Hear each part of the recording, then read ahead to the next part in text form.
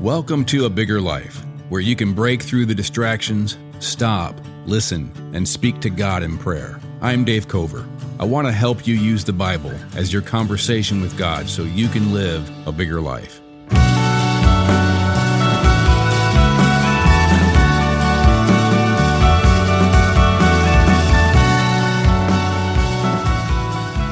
Do you struggle with FOMO sometimes? You know, the fear of missing out. Welcome to being a Christian. Our fear of missing out is not new to the human condition, and it's certainly not something new to the life of faith. I'm amazed when I read through these 3,000-year-old Psalms that were inspired by the Holy Spirit. I'm amazed at how often they talk honestly about FOMO, about the fear of missing out. It's a real fear for God's people, always has been. For good reason, I think, because lots of people who don't concern themselves with living by the will of God seem to be doing really well in life. They grow in prosperity, they grow in, cultural power, like we talked about a few episodes when we were talking about Psalm 37. They seem to be flourishing. They advance in ways that people of faith simply cannot. People of faith in Christ must make certain sacrifices for obedience. That's what Jesus says. We can't even follow him without taking up our cross and following him by denying ourselves. And so sacrifices of certain sexual freedoms or sacrifices of money and wealth and vacations in order to give generously, or sacrifices of people's praise and approval, certain friendships when we don't just conform to all the beliefs of the crowd. Life often just seems easier without such restrictions, but only when seen through a small window of time. This psalm wakes us up and puts it all back inside the real story, the bigger story. And it helps us develop a kind of mental toughness, or I would say maybe a narrative toughness, so that we don't let FOMO trip us up and drag us out of the bigger story that we really want our lives to be in, the bigger story that is the real story of this universe. Because Christ has come, he has risen from the dead, he is coming again. That is the story that's taking place, and I want to be in it. Let's talk about how Psalm 49 talks about this. It's a lot like Psalm 37, it's like Psalm 39, it's like Psalm 73. It has that same theme of FOMO, that fear of missing out, and how our faith in the promises of God are confronted by what we see with our own eyes when we see people not restricted, not bothered by obedience to God's will, flourishing and prospering and doing well. So the psalmist, and I'm going to read out of the ESV, and as always, these verses are in your show notes. You can look at them for yourself. But this psalm starts off just speaking to everybody. It says, "Hear this, all peoples. Give ear, all inhabitants of the world, both low and high, rich and poor together. My mouth shall speak wisdom. The meditation of my heart shall be understanding. I will incline my ear to a proverb. I will solve my riddle to the music of the lyre." Here's what this is. This is not really a prayer. This is a wisdom psalm. It's like the Proverbs. And this author says, it's not David, it says a psalm of the sons of Korah.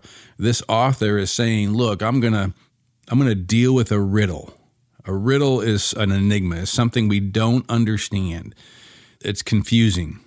And I don't know, it's kind of interesting. He says, I'm going to solve my riddle to the music of the lyre. That was like a little guitar, a little harp. And it's just a place in the Bible, among many, where it does talk about how sometimes just listening to contemplative music can help us, put us in a better place, and help us to think deeper thoughts. And I don't know, it's just kind of cool to see something in this 3,000-year-old psalm that is true of my life and true of your life, that sometimes the mood of music sets the mood for our spirit and the kind of thoughts that we're willing to wrestle with and feel and think through. And so verse 5 says, "Why should I fear in times of trouble when the iniquity of those who cheat me surrounds me?" Now that phrase, "who cheat me," is translating that Hebrew word from which we get the name Jacob. Jacob was a deceiver. It's that word that means to trip up. If you even look at it in the Greek translation of the Hebrew that was done in like 200 BC, that is the word that the Greek uses, to be tripped up. Why should I fear in times of trouble when the iniquity of those who trip me up surrounds me? The iniquity surrounds me. It trips me up. It causes me to stumble. And verse 6 says, those who trust in their wealth and boast of the abundance of their riches. Doesn't have to just be money, doesn't have to just be the wealth of possessions, but anything that's FOMO, anything that is causing us to fear missing out. It can be the abundance and the wealth of vacations, experiences, maybe sexual freedom, maybe relationship, friends, freedom, social media praise, approval by others, whatever we think is flourishing, whatever we think is the life of wealth. And those who trust in their wealth and boast in the abundance of their riches is causing this psalmist to fear missing out. But then the psalmist does a weird twist, and he starts talking about something that at first pass you're not sure what he's doing. But it says in verse 7, truly no man can ransom another or give to God the price of his life, for the ransom of their life is costly and can never suffice, that he should live on forever and never see the pit. Now remember, the pit in the Psalms is the grave. It's the idea of Sheol. It's like Hades. It's this place where the soul goes after death and the body decays.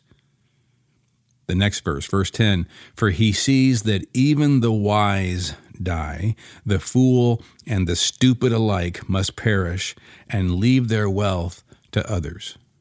Their graves are their homes forever. Man in his pomp will not remain. He is like the beasts that perish. So here's what the psalmist is doing, and it's kind of a weird twist, and I think it's one of these psalms that's written by the Holy Spirit, inspired by the Holy Spirit, and in some sense the meaning to it is even beyond the meaning the author intended. But what the author is trying to say is kind of summed up in the next verse, verse 13. This is the path of those who have foolish confidence, yet after them people approve of their boasts. So here's the thing. He's saying everybody, whether you're wise or whether you're foolish, whether you're stupid, whether you're rich, whether you're poor, you end up in the exact same place. That's the grave. They're like beasts that perish. Verse 14 says, like sheep, they are appointed for Sheol. That's death. That's the grave. That's the netherworld, the place where the soul goes. Death shall be their shepherd. I remember about 15 years ago now, a band called Modest Mouse, and they had this video. I forget the song, but the video was showing just sheep going to the slaughter. And it was one of these songs that has an upbeat song to it, and yet the words are pessimistic, nihilistic, existential in the sense that we're all just sheep headed for slaughter. Live life, have all the fun you want, but it means nothing. We're just all dying, and we're like sheep led to the slaughter. There's no purpose to life. There's no meaning to life. And in some sense, they're saying the exact same thing that this author 3,000 years ago is saying in this psalm. Like sheep, they are appointed for Sheol, or death. Death shall be their shepherd. Their form shall be consumed in Sheol, with no place to dwell. Now, if you don't see your life in the context of God, that becomes, like Modest Mouse was trying to say, it becomes pessimistic, it becomes nihilistic. There is no purpose, there is no reason to be good or bad or to have any kind of life of meaning. Just do what you want to do, live as extravagant as you want to live. It doesn't matter because everybody ends up in the same place in the end, whether you help somebody or whether you hurt somebody, whether you live a sacrificial life or whether you live a completely self-indulgent life. Everybody ends up in the same place, like sheep led to the slaughter. You can go the pessimistic, meaningless, nihilistic route, or you can do what the psalmist does in the very next verse, verse 15, but God. But God will ransom my soul from the power of Sheol, for he will receive me. And now we're coming back to that weird part that he talked about earlier in verse 7. Truly no man can ransom another or give to God the price of his life. For the ransom of their life is costly and can never suffice, that he should live on forever and never see the pit. But God will ransom my soul from the power of Sheol, from the power of death, for he will receive me. Here's what the psalmist is doing, I think in ways even beyond his own knowledge, in ways inspired by the Holy Spirit with the mystery of the bigger story of the gospel. God has ransomed, will ransom through the death of Jesus, the resurrection of Jesus. Jesus puts everyone who trusts in him into a bigger story, a better narrative, a narrative that defies what he says in verse 9, that no one can live on forever. But since Jesus he has broken through the other side of death. He is the first to rise from the dead and a new creation and a new body, and he brings the ability of those who follow him to have the same exact, to be ransomed and to live forever. So he says in verse 16, be not afraid when a man becomes rich, when the glory of his house increases. In other words, don't fear missing out, but fear missing God. For when he dies, verse 17, when he dies, he will carry nothing away. His glory will not go down after him. Verse 18, and there is an upside, for though while he lives, he counts himself blessed, hashtag blessed, and though you get praise when you do well for yourself. So the author is saying, look, if you see this through a small window of time, it looks like they're doing better than you. You are missing out. But then verse 19, here's reality. His soul will go to the generation of his fathers, who will never again see light.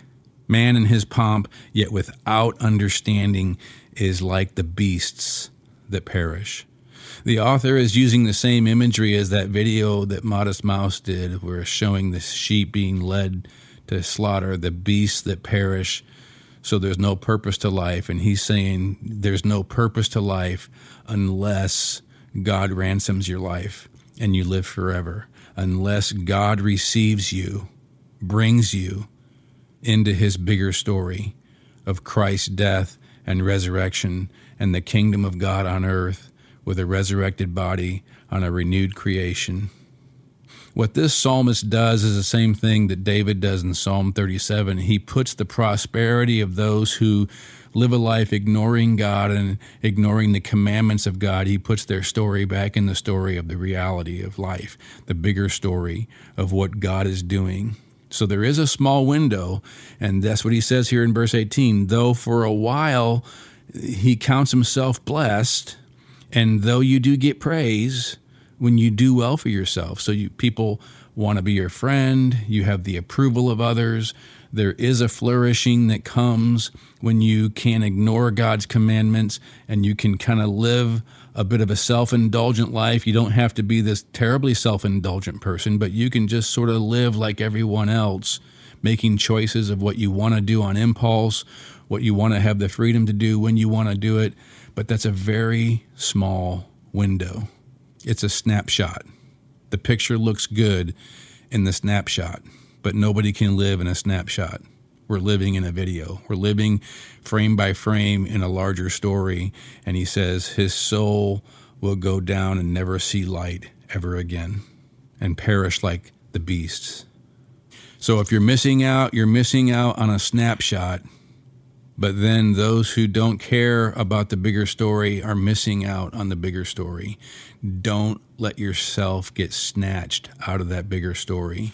Don't let, what he says here in verse 5, the iniquity of those who trip you up, those who trust in their wealth, whatever that is in their life that they can do without having to heed the commandments of God, those who boast of the abundance of their riches, the abundance of their freedom, the abundance of their flourishing. There is a happiness temporarily that comes from that. The psalmist doesn't deny that at all. But everybody dies. And there's only one bigger story. that allows your life to be ransomed so that you can live forever. Otherwise, you're just going to perish like a sheep. And that's the story of the ransom that comes through God, through Christ, and his bigger story. But you have to have a narrative toughness. You have to not live for the praise of others. You have to not live pursuing your riches and your wealth in all the ways the culture offers it. You have to not live getting tripped up by the iniquity of others who surround you. And you have to not live by the fear of missing out. Instead, you have to go up to 30,000 feet and look down on your life from a bigger story and see the end. I want to be in that bigger story. I don't want to get tripped up by FOMO. I don't want to lose out on what would really be missing out by fearing missing out in the short term.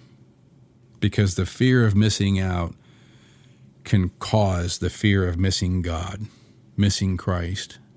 But God will ransom my soul from the power of death, for he will receive me into his kingdom, where there is glory and beauty and love and laughter and joy and happiness forever in the presence of God and the presence of his redeemed and restored and resurrected people on a redeemed and restored and renewed earth. That's the story that Jesus rose from the dead to begin, and that's the story I want my life to be in forever. Put your life back into the real story and how you think about everything. And one of the best ways to do that is through having a time of prayer where you just contemplate and think about these things. Now, sometimes people feel funny praying along with a recorded prayer because they don't feel like it's live. You know, they feel like they're praying something that's already been prayed and it's not real because it's recorded. But what do you think you're doing when you read the Psalms? You're praying along with a recorded prayer written down, but it's still prayer inspired by the Holy Spirit that brings the power of the Spirit of God deeper into our soul and into our heart and into our mind. And that's what we're doing when we pray. Even a recorded prayer like this is allowing this psalm to come deeper into our lives and help us see reality through the eyes of God and God's Word and God's Holy Spirit. Let's pray. Our Heavenly Father, the God that created this entire universe, who wants us to call him Father, we call you Father because you are our Creator. You love us. You are present with us. You are Lord of the universe, Lord of heaven, Lord of earth, Lord of everything. And yet, you say we can call you Father. With the eyes of faith, with the eyes of my heart, I take hold of your right hand right now. I know you're with me. I know you love me. With my imagination, I know that you're looking at me with your infinite, loving eyes, your steadfast love. That David says in Psalm 139 outnumbers the sand on the seashore. Your thoughts toward us, no one can count. They're infinite. And so I know you're looking at me right now with the eyes of infinite love, steadfast love, infinite presence, 100% presence. And you have given me this psalm to help me see reality through your eyes of the bigger story. Because life certainly is a riddle. Those who ignore you and reject you seem to prosper. They laugh.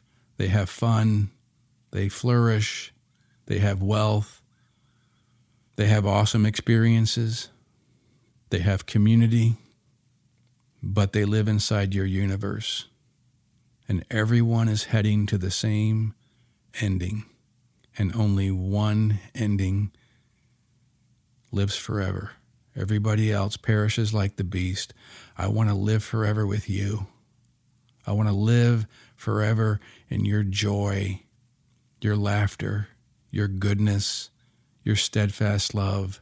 I want to live forever in your beauty, in your glory, in your splendor, where I can't even catch my breath being overwhelmed with awe at seeing the God that created this universe being in your loving presence forever, your goodness forever, your righteousness forever, your protection forever, never fearing death, never fearing disease, never fearing loss, never fearing pain.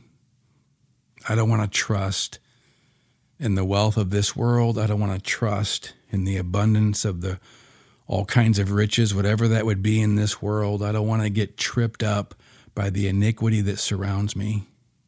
I want you to ransom my life through Jesus' death and resurrection. I want to be in Jesus and Jesus in me. I want to be in your story, this good news, this gospel, and that your gospel would live in me, deep in my heart, that I would get not snatched out of this narrative, but strong in this narrative of the bigger story of you ransoming my life, and I live forever. And not having to be afraid when others prosper and flourish and have short-term glory. But then that's the end. I want to live in your redemption. I want to live in your restoration. I want to live in your resurrection forever.